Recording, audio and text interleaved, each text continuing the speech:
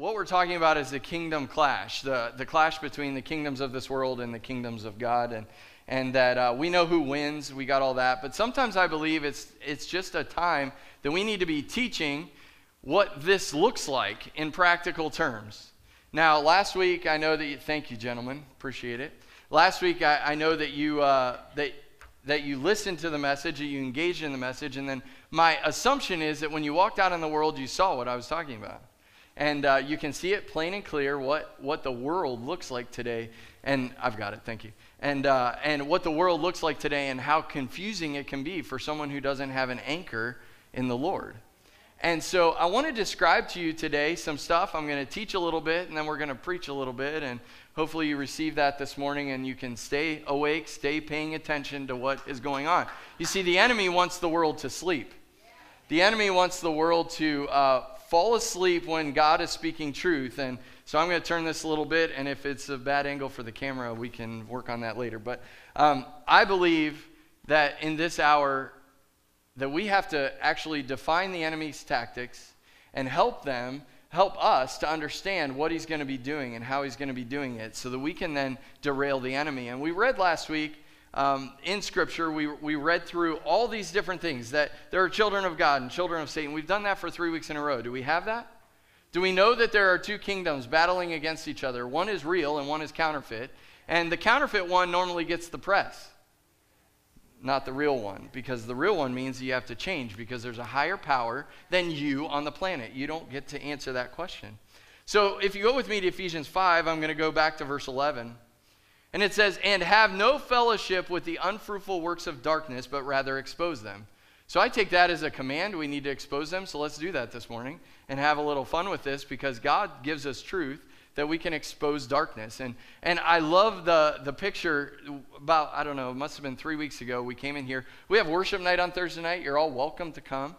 We meet in here at 7. The first 15 minutes is just getting all the fingers and voices warmed up. But we actually have worship. It's not just worship practice. We actually do worship here.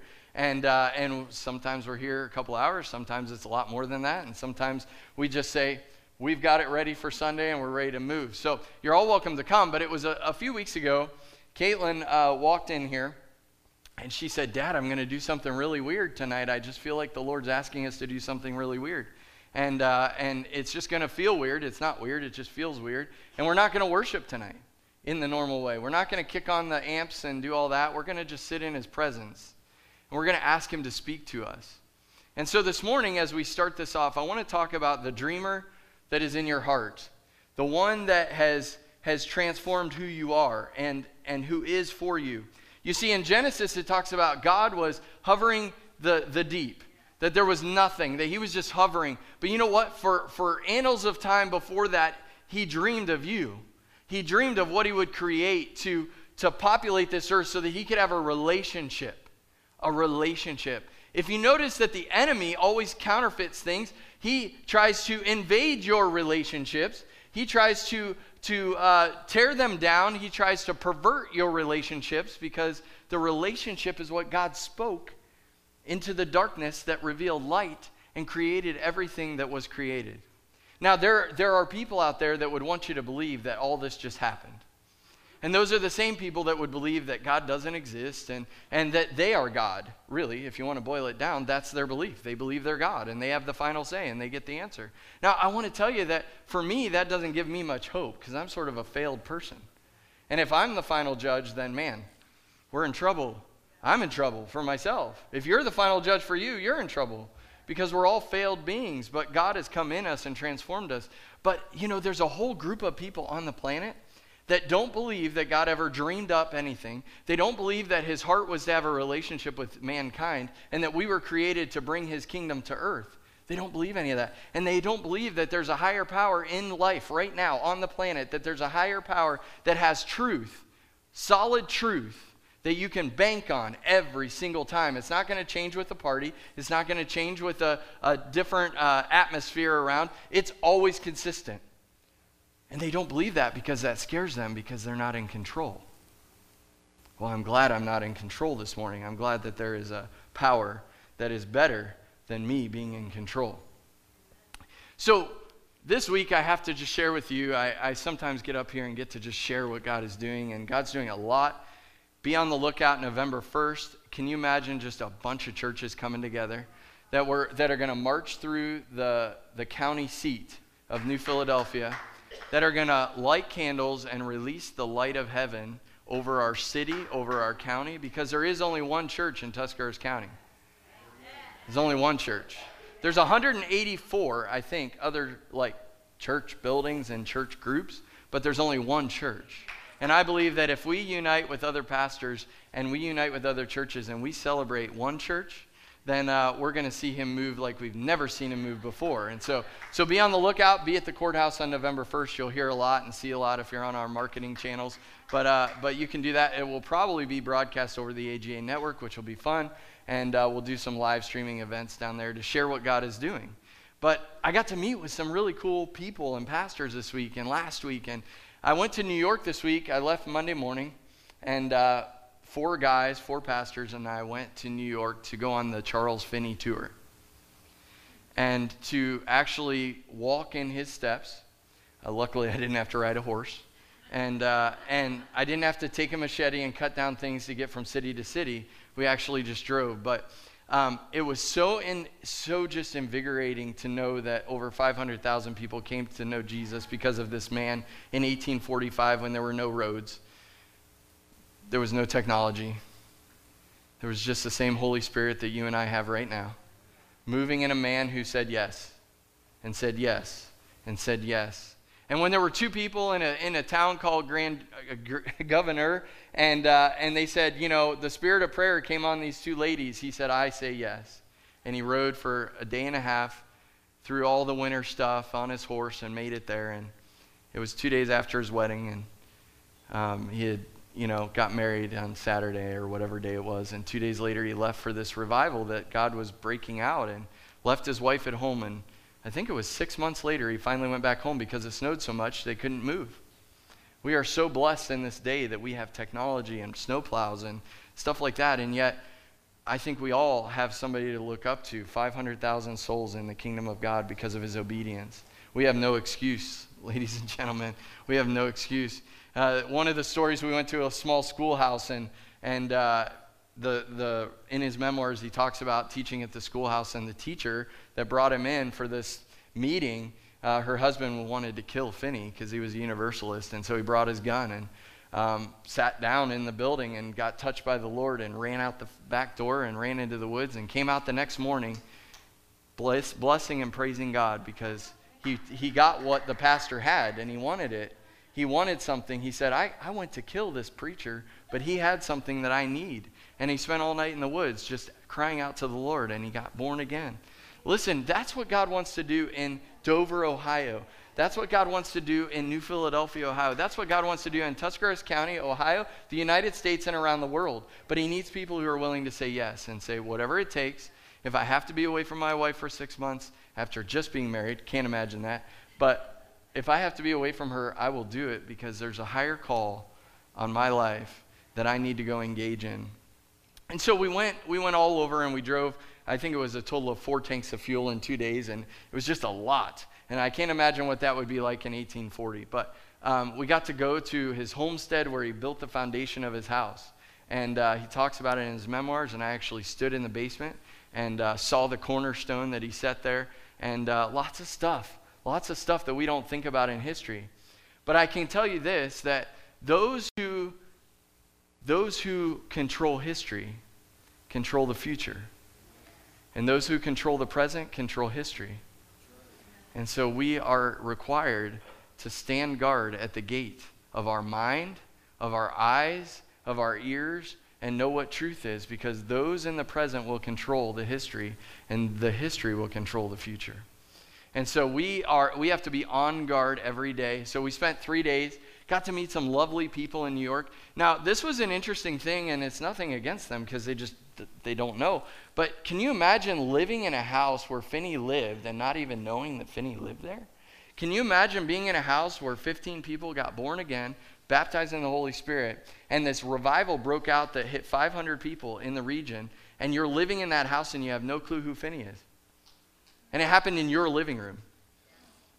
because the house is still there. I asked the Lord this while we were driving. I said, Lord, what is it that we don't know, that we're right beside, that you've done, that we should tap into, because there's still power in that place, because there's an anointing in that place? What is it that we need to tap into locally? And it's funny that we asked that question, because yesterday at our Living History Luncheon, we had Pastor David Zeisberger, who is a Moravian missionary who came to this area, who felt compelled to learn 7 languages, I believe, something like that, and minister to the Indians of this area to bring them to know who Jesus is. And to set up these settlements along the river, because there were no roads, so set up settlements along the river. There was a war path, that was it, but to set up these settlements, and God moved on them, moved on this community, that they would call these settlements, and the Indians would call these settlements the settlements of light. Because they were in this valley, they were in the Tuscarawas Valley, and there was no light, except for in these cities, in these territories, in these places. And the Indians would come from all around from the hills and come down, and they would come to the cities of light, and they would say, what is this all about? And they would find that the light doesn't just come from a candle. The light comes from a being that is inside of a person, who when released will transform generations. And that's our call today. That we can not only be like Finney, and that we can walk into a cotton factory where they're making uniforms for the Civil War, and they're dyeing them. And he walks in, and the power of God is so on him that women stop sewing, they get on the ground, they begin to pray and cry out, because they see heaven and they feel God's presence. That's what he wants from us today. But there are forces of evil that want to pervert everything I just described. They want to change history. They want to make these settlements out to be negative things, but they weren't. There are situations that they take advantage of and they manipulate to get you to think differently. But we are called to be light in the world. It says in Matthew 5:14-16, you are the salt of the earth, but if the salt loses its savor, how shall it be seasoned? It is then good for nothing to be thrown out and trampled on underfoot by men. But you are the light of the world, a city set upon a hill that cannot be hidden.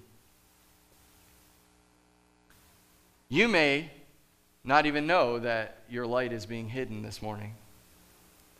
I want to tell a quick story about what's happened in our children's church. A few weeks ago, a child came in, and I just want to thank everyone who serves in our kids ministry, because I know you don't go down there to just teach a lesson. I get that. You're down there to see a generation transformed. These are just powerful students, and they're powerful teachers giving them truth.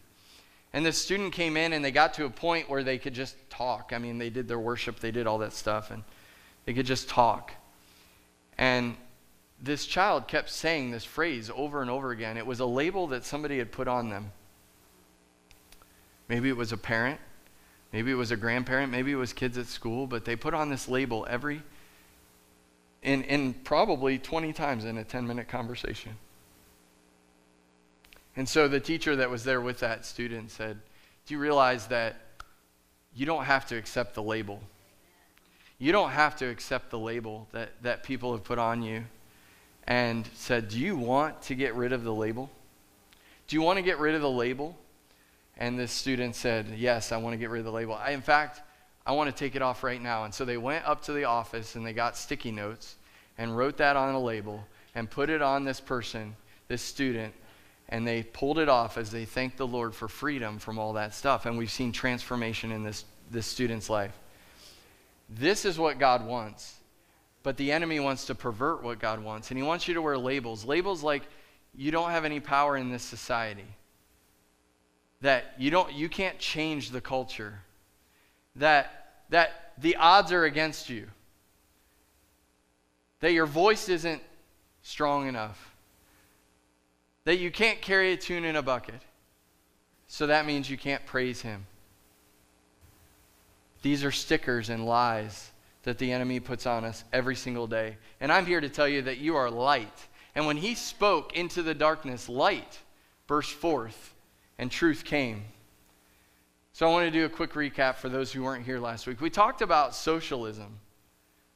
Socialism goes all the way back to Plato. It's not a new thing. It's not attached to a party, although a party is ascribed to it. But the Pilgrims tried socialism. They tried the theory of Plato, Sir Thomas More, Sir Francis Bacon. But those were all theories, and they actually put it into practice, and they almost all died because it doesn't work. And later today, we're going to talk about why it doesn't work. But there was this man that was a philosopher that really shaped what this looked like. And he was a professor and a philosopher at the University of Berlin, and his name was Hegel. And Hegel made this statement. He said, the state is God walking on earth. Can you imagine the state, the government is God walking on earth? That's what he believed. And there were people sitting in his classrooms. Do you know if you've watched anything on Facebook or the news in the last week of what has gone on in our community, at our local bedroom college, and what is being taught in English number 1, that are high school kids in English number 1, and the pornography that is being spread through there? It's not without precedent. It happened in the University of Berlin. And so he said this, the state is God walking on earth. What a horrible thing to say. But you know what? It led to this birthing of a new movement from Karl Marx called Marxism, the founder of communism. And here's this evolution of this thought. I don't even understand it in the way I see it all around me. I just can't understand how people can think this way. But this is what it says. It's a dialectic triangle that came out of this discussion. It says you start with the status quo because people are bored and the status quo just keeps them silent.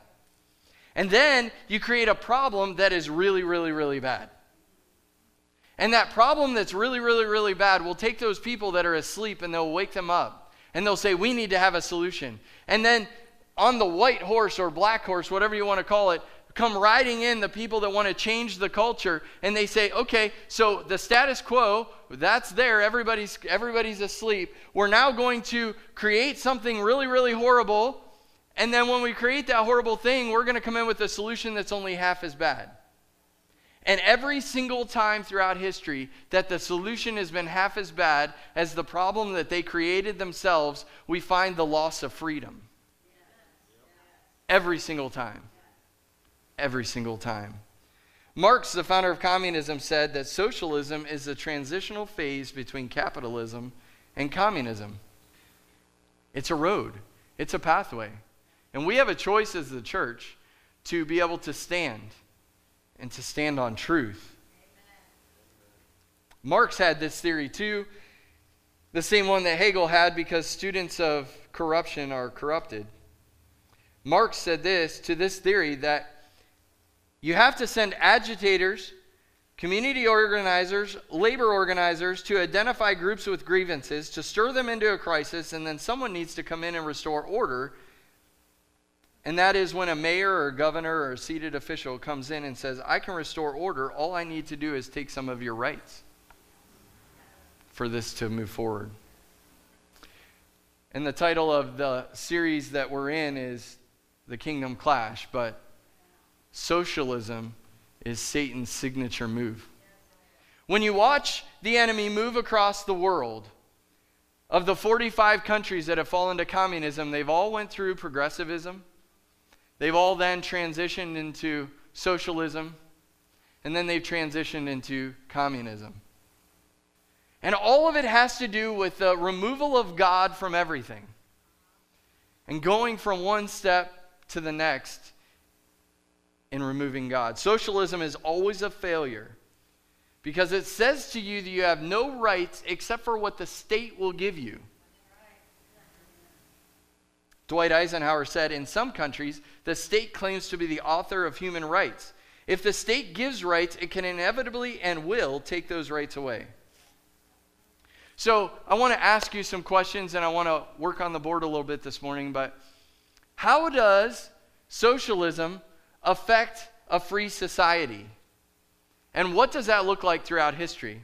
There was this interesting person, and I know I'm going to butcher the name, so forgive me, but you can look it up. In 3rd century BC, there were the Warring States period in China, and things were all going back and forth. And the emperor that won, his name was Queen Shi Huangdi. And he was criticized because he won, and what he did was he said, everything that happened before today we are burning and we are getting rid of. We're starting this country over again today. All history is gone. And he was criticized heavily for that. So the number one thing that you can see when socialism impacts a country is deconstruction. The values, the core tenets of a society begin to be deconstructed down, and the first thing that goes is a belief in God. It's a belief in God. And we know from George Orwell's book, 1984, it states, whoever controls the past controls the future, and whoever controls the present controls the past. So I want to talk to you for 1 minute about where we are as a society. And don't worry, I'm not thinking that God is going to, I'm not leaving it with just a history lesson about where we are, because God is moving today. But we have to know where we are to know where we're going. And so there's two extremes in earthly governments. One of them we see clearly in Scripture. In the beginning of Scripture, there is a king. This king is totally in control. You do what the king says or you're dead. Pretty much full government, 100% government. And then there is another extreme over here that is no government. In other words, anarchy. And so along this stream, from here to here, there are certain types, and we see them all throughout history. We see that there are republics, which are a little more over here. And there are communists, and they're all along the thing. And I don't want to focus on that this morning, but what I want to focus on is what deconstruction has to happen in a society for any of those on that spectrum to actually be accepted and held as a belief system. And so I want to take you a little bit through history. So Germany in 1930 was a republic. Did you learn that in school? Germany was a republic until this man came onto the scene named Adolf Hitler. And he had these people called brown shirts that would go in and they would find somebody with a grievance, and they would begin to go into meetings of his opponents and shout them down in their meetings. So they would be holding meetings, and the brown shirts would come in and shout them down and try to stop free speech and try to stop all of that. And so these brown shirts began to just start to terrorize the city, and they broke, I think it was 7,000 storefronts of Jews in one night to prove their power. But what happened was the society was so asleep that when he came into power, that all of the things that were being done created a problem. And that problem was very large. And so he was able to come in and bring a less problem, a slightly less bad thing. And the public accepted it. And we know that as communism. And it always devolves into a dictatorship communism, one person or a ruling class and a ruled class. And it always goes that way. And I believe that, yes, Jesus is above this. He came with the government on his shoulders, and it's not the governments of this earth. But I think we need to see this. So the fundamental belief of socialism is that you get your rights from the state. The state. Now, the Bible tells us a lot of different things, and I'm going to go through this timeline really quickly and point out what happened to the nation of Israel. It won't be on your screen, so just listen. 1400 BC, the Israelites came out of Egypt. We've talked about that. Even in the last few months, we've talked about them coming out of Egypt, coming out of slavery, and then they get to the promised land, and God takes the reproach off of them from Egypt, and they're actually living in the promised land. And for 400 years, they didn't do what the world said they should do. See, the world in that time said, you should have a king. And they said, yeah, no. We got something better than a king. We've got a covenant between each other and God. And that covenant will be the guide of our life. And that lasted for 400 years. For 400 years, they were able to live in a society in which there was a covenant between everyone in the group and God, and this is the first time on the planet that a group of people, over 1 million people, were not ruled by a king, they were ruled by a covenant. And they had to understand that God was their creator, God was their guide, and God was the ultimate ruling authority. So they come into the promised land, they're defying the odds, they don't have a king. Now, this covenant brought some things with it. The people had this covenant with each other. Now, there's something about being an individual, but being a part of a group, hence the ecclesia. We are individual, one-on-one relationships with God, which means if we are in connection with Him, we have a heart like His, our face shines like Him, and we are actually walking as His agents of change on the earth. But when we get together, it's not just a good party and good food. We have control and power. They were all equal before God. You don't hear that much anymore. They weren't just equal, they were equal before God. They got their rights from this creator, this God. They got their rights for their life from Him. And they were accountable to Him. And for 400 years, they walked through life with a covenant. And then we know that at the end of 400 years, the priests stopped teaching the law. Every man did what he wanted in his own eyes. And everything fell into chaos. And if you go back to that and you go back to the scripture and read, everything fell into chaos. And so what happened? They cried out for what? A king.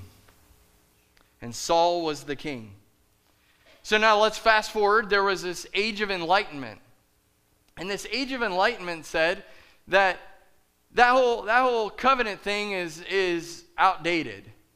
We need to progress past the covenant deal. This age of enlightenment, we are enlightened human beings. We need to have a social contract. We need to have a contract between us as people, and God can be in it or out of it. It's whatever we all agree. And so the age of enlightenment came, and the ruling of God began to slip from this earth again. And so in this age of enlightenment, they said, yeah, some groups had a God deal and some groups didn't have a God deal, but we're all okay because we agreed on it. And it's a social contract. It's not a covenant. I think it's interesting that covenants don't break, contracts do. And that's how they named it. A covenant doesn't break, contracts can be broken. And so they did it in a way that can be broken. So the next thing that we need to remember out of history is that there was this revolution in France called the French Revolution. And if you read anything about the current day socialist, communist thought process, you will find that most of it's taken from this French Revolution. And I want to read to you what the French Revolution actually brought forth. It was a social contract, that same thing that came in the Enlightenment renewal period, only it was definitely without God. Like, you couldn't have God a part of it at all. Okay? So the French Revolution completely removed God out of the social contract. No way that God could be in there. Number two, they rewrote the calendar. And they started year 1 at 1792 because they did not want there to be a year of our Lord. They were intentional to de-Christianize all of France in that revolution. De-Christianize all of it. No signs of God anywhere. Take it all out. We don't want it. They said you don't get your rights from God, you get your rights from the group. When you have groupthink, at least this is what I found out, whenever you have a meeting and you're just sort of doing groupthink, you always end up with the lowest common denominator of truth. Because that person isn't ever going to raise up to where everybody else is. So you dumb everything down to incorporate the one that isn't there, right? And that's why we have to shape consensus, not live from consensus.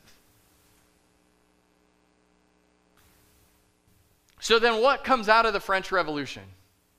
This thing called socialism, Marxism, communism. The group is all that matters. Now tell me if you're hearing this. The group is all that matters. It's what the masses want. That's what we should get. Doesn't matter about the rule of law. It's whatever the masses want. That's what we should be ascribed to. Whatever the group agrees upon becomes the law. The law of the land is whatever we all agree on. It makes this group God over the people. This is all coming out of this revolution, and these people picked up on it, and they started to morph it into today. The next thing is, if you don't contribute to this group, your life is worthless. And the group can determine what happens to you. If you're not providing enough income to the group, then the group can just kill you. If you're not a benefit to society, they can let you just stay in the nursing home. Does any of this sound familiar, people? Come on. Socialists, communists, they all deny a creator. Why? That's the question. Why do they do this? It's all pretty simple. They deny a creator because if you get your rights from a creator, then they can't take them away. If they give you your rights, then they can remove your rights. So they don't want a people who are compelled to do life under the guise and rules of a God who created the universe, who gives them their authority, who gives them their identity, who gives them their ruling. They don't want to provide you that because they can't take that away.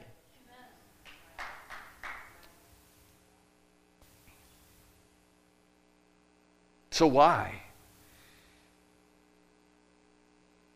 Why would people subscribe to their rights being from the state? It's the good old deconstruction. I talked about it last week. If I wanted to sell you a new vacuum cleaner, I would come into your house and I would convince you that yours doesn't pick up as much dirt as it should. And you would start to say, well, I paid all this money for this thing and it's not picking up all the dirt. Maybe I made a mistake. You just went from being forward into neutral. You now are questioning all of your beliefs. And now, as a good salesman, I will present to you the solution. The solution is what I'm selling, right? And so that's what's happened over the years, and you've all lived it. You all out there watching, you've all lived through it, and you've been asleep. We've all been asleep. And they've deconstructed the truth that you know, that this country was founded on Judeo-Christian ethics and rules, and that God is a source of our founding documents, and that our founding fathers, although they were broken people, we get all that, they were listening to a higher power when they wrote these documents. And in the end, when they wrote, it's our lives, our fortunes, our sacred honor, it wasn't just for freedom, it was for the gospel. It was for the freedom that comes from the gospel of Jesus Christ. Socialist governments do not like anyone who has freedom from another outside source because they cannot take it away. They have to be the dispenser of your rights. Now, in Scripture, I read that our rights come from God, not a party or a governmental structure. Now, I want to tell you one of the first things that you'll see in a society that starts to ascribe to these beliefs. As a society goes down the road of progressivism, socialism, and then ultimately communism, you'll begin to see that the state starts to own things. The state starts to own your health care. The state starts to own those things that you're in charge of. In fact, the Bible tells us that there are 5 groups that God talks to, and that is the individual, the family, right? The employer-employee relationship, the church, and government. And none of this stuff that comes through the socialistic viewpoint or the communistic viewpoint where they own your education, they own your health care, they own all that stuff, none of that was ever addressed to them in Scripture. The government was to protect the people from outside enemies and to make sure that they are protected from inside. To protect and defend the people. So I want to take you to a scripture that just stuck out to me today. Exodus 35:21. Then everyone came whose heart was stirred. I want to give you the view of this real quick. So they're getting ready to build the tabernacle. Okay? they're getting ready to build the tabernacle. They've left Egypt. They're going to build this thing. And God tells Moses, anyone who wants to bring stuff, have them bring stuff so that we can build this deal. Okay? So I want to go back into the scripture here. Then everyone came whose heart was stirred, and everyone whose spirit was willing, and they brought the Lord's offering for the work of the tabernacle of meeting, for all its service, and for the holy garments. Here we go. This is a key that you will see disappear when socialism and communism comes your way. The ability to have a heart of generosity like God, to be able to give what you want, and to be able to help those who you know are in need, because the state says, we'll take your money, and we'll tell you where that needs to go. So what does socialism do? It's a great play on how they limit what can be done charitably in the world. Because they control the hearts and minds of people. So the first thing you'll see when this comes into your society, and you're already seeing it, is that there won't be as much to be charitable with. And the more that goes on, we see a lethargy and an apathy in the hearts of those who have the heart of God, because they feel like they can't do what they feel led to do. And then the tentacles of this government come into your life. Every man was moved in their heart of what to bring so that they could build this temple of the Lord. They were moved. God was moving in them. The rights that come from God are only given to individuals, not to groups. We see it in the scripture. The individual had the power to build what God needed them to build. The individual had the power. They didn't go and say, hey, everybody, we want all the gold that you have, bring it here and set it down. That sounds sort of like the other stuff. No, they said, whoever is willing and whoever's heart has been pricked to do this, come and provide, and we will have all we need. Why? Because God didn't create a group. He created you as an individual. He created you for a relationship. And when everything is dumbed down to groupthink, you lose every right and you lose every relationship. So I want to draw a picture for you. So when you have God at the top of your list as the authority, and something comes into your life that would derail you from your destiny. So let's just pick one. Let's say alcoholism comes into your life and it would derail you from your destiny. So if you have this problem, right? Or you can pick anything. You can say drugs, you can say whatever you want. Something comes into your life and you do not have a solid north. You don't have solid truth. Then you're out there trying to figure it out on your own. And so by having God here, we know, and when we encounter His Word and we encounter His people that love us, that are His face, we know that this can be broken because God loves us and He paid for us. Now, I want to go to the social contract, okay? The social contract. The social contract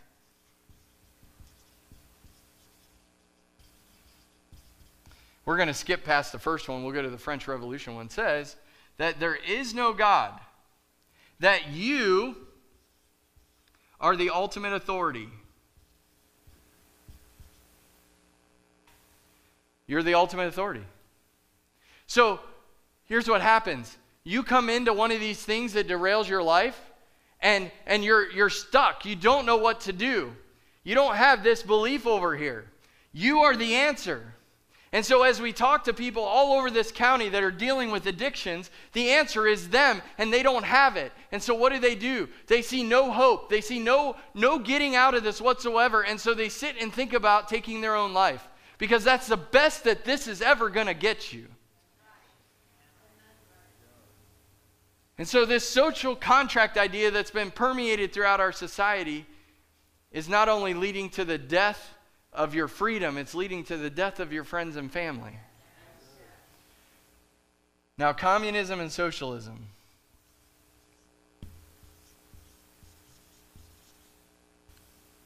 They take it one step further. And they say this: you're not the ultimate authority. The group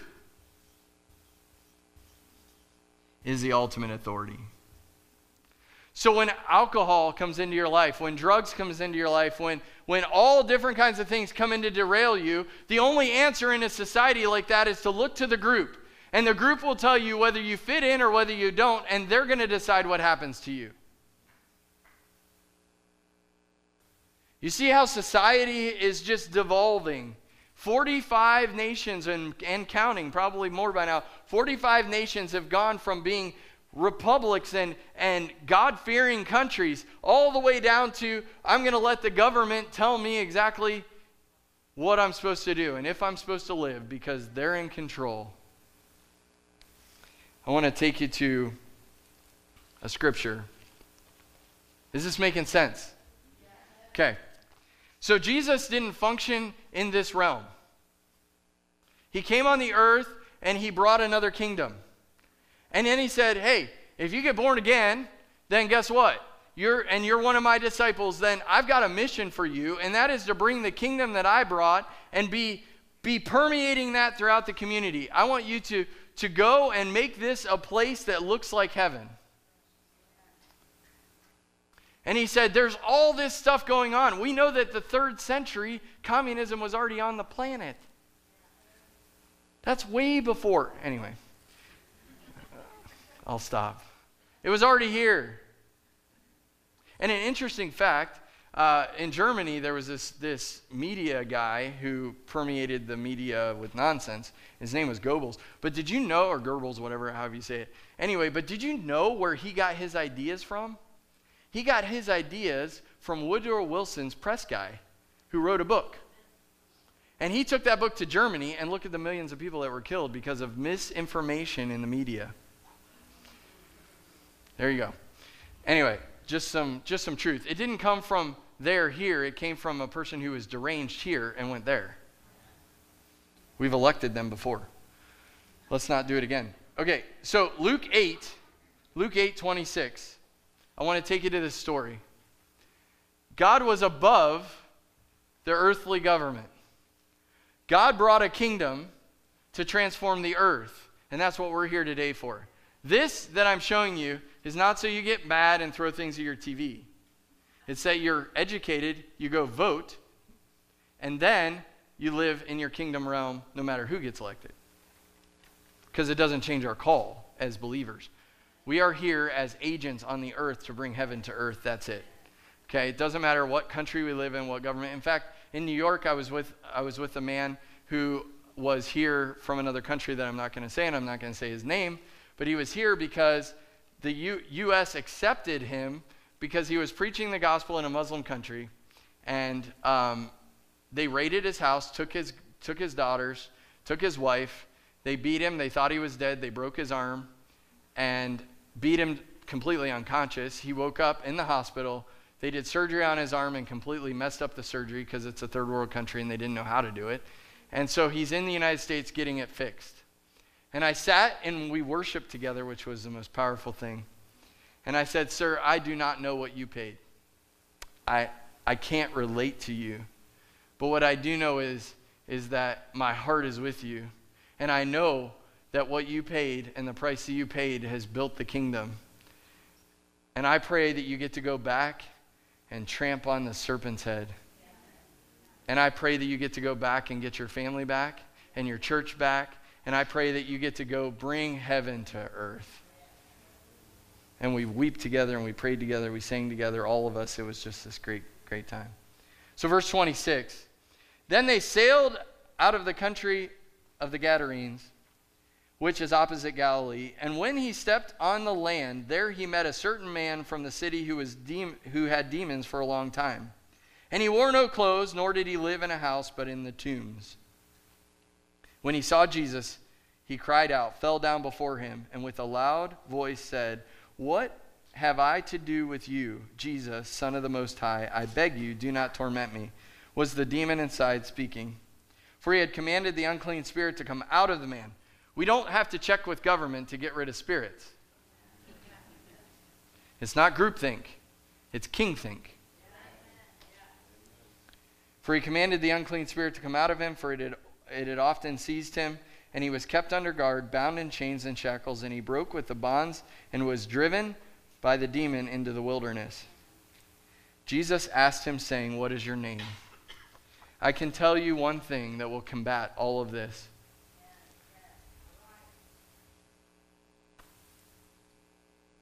What is your name? He was asking the demon what his name was. But I'm telling you that Jesus didn't care about the governmental society. He functioned in it. He came in the era of Rome because nobody would understand what a kingdom was until Rome was on the planet. That's why he waited all those years, right?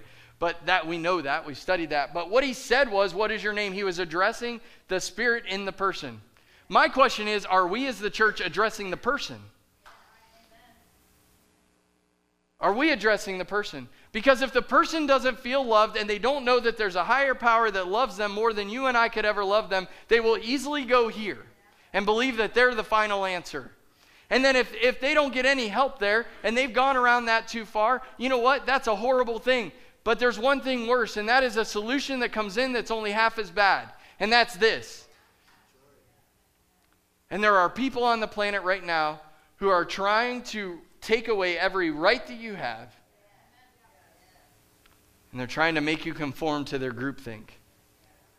And I am awaiting a church that will unify and drop denominations, that will drop the craziness that the enemy wants to put in between churches, and that we will rise up as one body and a force, and we will bring heaven to earth.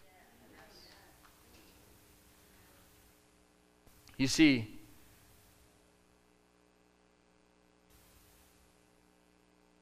there are forces that want to counterfeit what Jesus did in that scripture. He dealt with the demonic presence. He related. He healed. He delivered. That doesn't come from groupthink. That doesn't come from a government. There was a government in that man's time, and look what help they were to him. It comes from a king and a government that is not of this earth. And God is asking the church to rise up in this hour, to hear his voice, to do what he says, to be his hands and feet on the planet, to love those around you by knowing their name,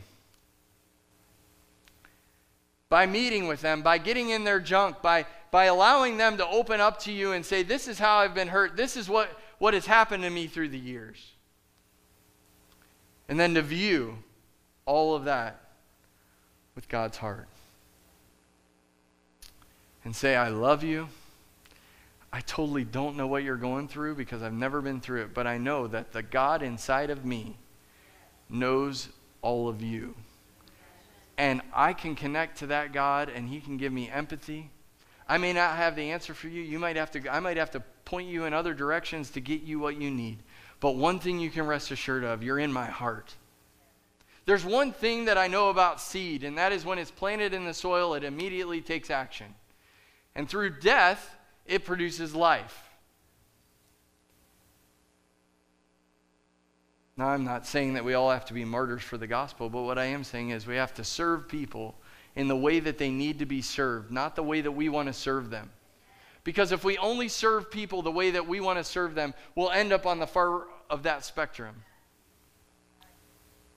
And they won't find love anywhere.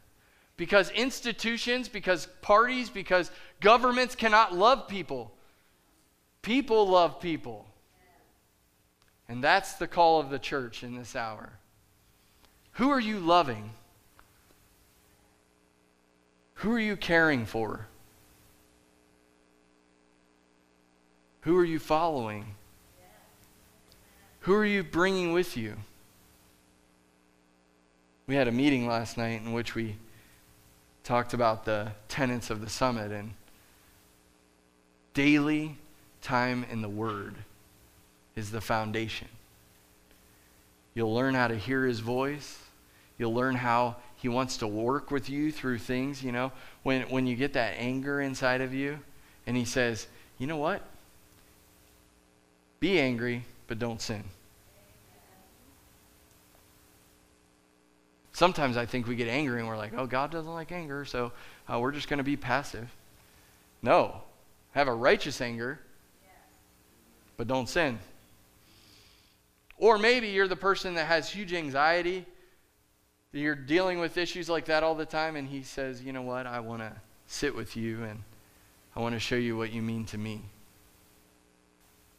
Or maybe you or someone you love is addicted to a substance. And he wants to sit down with them and say, I know you're using that thing to try to fill an empty space in your life. If you just listen to me and read with me and hear my voice, I'll fill that space and you won't have any need for that anymore. Now, the Holy Spirit can convict people and do that. But I found that more often than not, it's because somebody said, I'm going to sacrifice my life, my agenda, what I want to do, and I want to serve you how you need to be served. And in doing that, I'll open up the fertile soil of your heart, and God can plant what he wants to in there. God is calling for a church to be willing to serve our community the way that they need to be served. I love that on this campus. I want to thank Josh and Kyle and all the people that make this happen technology-wise. We have our local community. The Tusk Against Trafficking comes in here and records, and the Anti-Drug Coalition comes in here and records. They do their podcast from here. All a dream off the dream board, by the way, to Josh. They come in here and they share what God is doing. And I have to ask myself, do we as a church have to repent for all the people that we walk by that are being helped by that organization, but we don't even know them, but we pass them every day? God is ready for a church to arise, to awaken, and to be his light in this world. But if we're going to be light, then we have to shine that light into the darkness. And we have to speak truth even when it's not fun. We have to speak truth even when we can be shut off on the Facebook deal. Who cares? It's truth.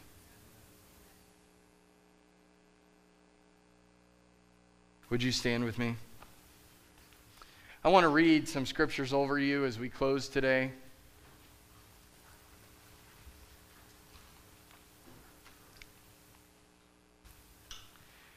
Sometimes when you're looking at your situation, when you look at this board, when you see this stuff, you can think all hope is lost. Philippians 4:19 says, and my God will supply all your needs according to his riches in glory by Christ Jesus. When you're feeling inadequate, he'll supply your need. Matthew 5:16, let your light shine before men, that they may see your good works and glorify your Father in heaven. Are we going to be a settlement of light? Are we going to be the settlement that people look from around the area and see a light? There's a light on there. There's a light on in Tuscarawas County, and we got to go find out what it is. It's the heart of Jesus in these people. John 8:12 says, then Jesus spoke to them again, saying, I am the light of the world. He who follows me shall not walk in darkness, but have the light of life. We go away from death to life.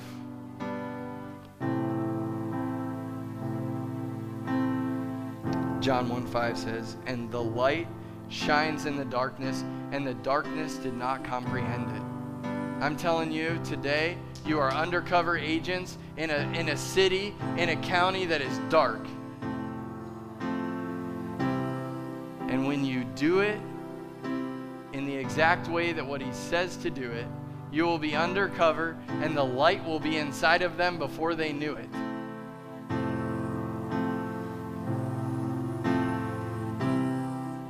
Arise, awake from your sleep, for the light of Christ is in you.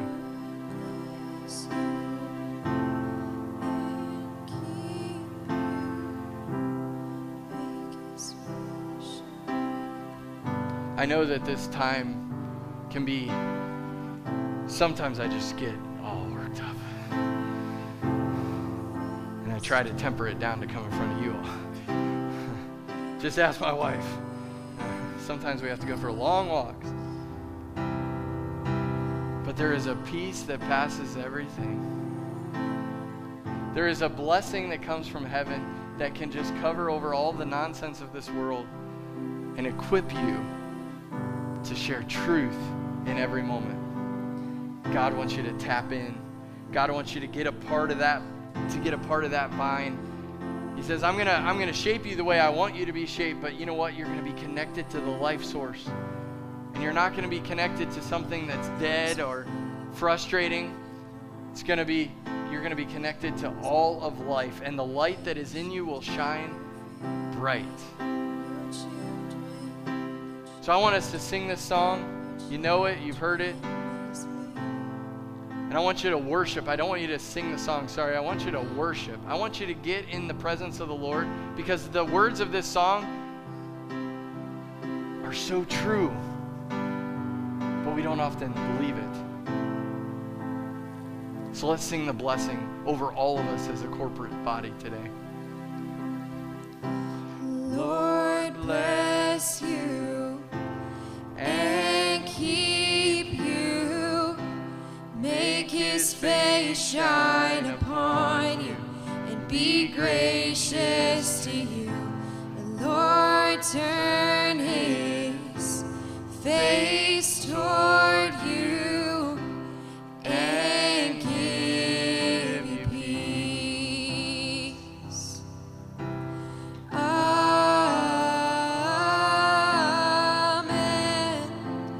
Amen. Amen.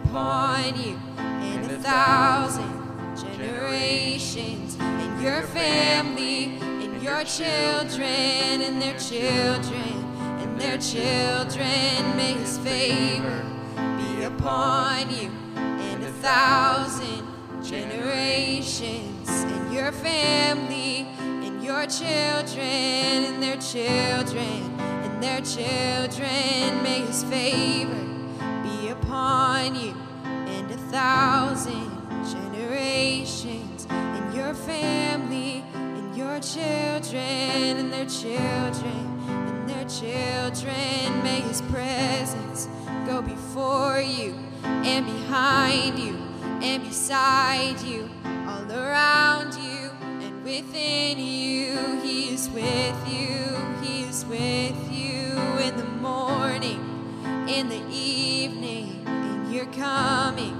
and you're going, and you're weeping and rejoicing. He is for you. He is for you. He is for you. He is for you. He is for you. He is for you. He is for you. This morning, as I stand here, there are people watching, and you may even be in this room, but I feel like there's people watching. You are stuck in some crazy stuff, and you have felt, and people have told you that you are the answer. They've told you that government's the answer. They've told you that the provision that you need comes from an outside source that is not God. And I just speak to you right now that there is freedom in knowing the creator of the universe. There is freedom in knowing the Savior of the world. There is freedom in knowing Jesus Christ. For he went to the cross to carry all of the burdens that you're feeling right now. And he said, I take this upon me so that you can walk in freedom. So if that's you in this moment, I just want you to say to the Lord, Lord, I give you all that I am. I give you this brokenness. I give you these addictions. I give you this stuff. And I empty myself in front of you right now, and I want all of who you are to invade all of my space. And And I want to make you the Lord of my life. I want freedom. I don't want groupthink anymore. I don't want government think anymore. I want the thinking of the creator of the universe and the one who died for my freedom. I receive you today. In Jesus' name, amen. Now, I believe that if you said that, you are a Christian, but there's a different thing between a convert and a disciple. A convert just happened. You just became a convert of Jesus Christ, but there's a discipleship process. Ephesians 4 tells us that it is the renewing of our mind. We put off the old, we put on the new, but it's the renewing of our mind that brings us into a relationship with Jesus. And so I just speak to you right now. Somewhere around where you're at, someone will have a Bible. And in there is your constitution for your new life. And it will guide you, it will direct you, and it will bring freedom to you. So find a good church somewhere. I ask the Lord right now to send harvesters across your path that will guide and direct you, that will bring you to a place of growth and freedom. And I ask you to turn off the noise of the world, turn off the addictive things of this world, and focus on Him, even though He's just a new friend. And you will see transformation in your life. You'll see it in your family. You'll see it in your relationships. You'll see it you'll start to have Holy Spirit encounters and wonder what is going on. But He wants you more than you could want your own freedom. I believe that God has transformed people this morning. And I just want to pray over this house. Father, I thank you for those who are here with us today. Father, I thank you for those who are visiting with us, who are just here for this morning. Maybe they're a part of the family in the future, but they're here this morning. Lord, I want to say thank you for them being here. Father, I thank you for not just every soul that's here, but those who are watching, connecting online. Lord, I thank you that the impact of this ministry, because of the gracious gifts of our people that allow us to go all around the world, Lord, that you are transforming lives, and I thank you for that. Father, I pray this blessing upon each person, that as they go, angels before them, behind them, beside them, that they go with them in every place. Lord, I ask for a massive amount of divine appointments this week where we can speak truth into this land. And Father, those who are meant to be in this embassy of your kingdom that we call the Summit, it's not just a service, it's not just a church, it's a movement. And so, Lord, those who are called to be here, may they come, may they stick. May we minister together. May we find freedom together. May we find freedom for our communities far and wide. We release that this morning over this house. In Jesus' name, amen.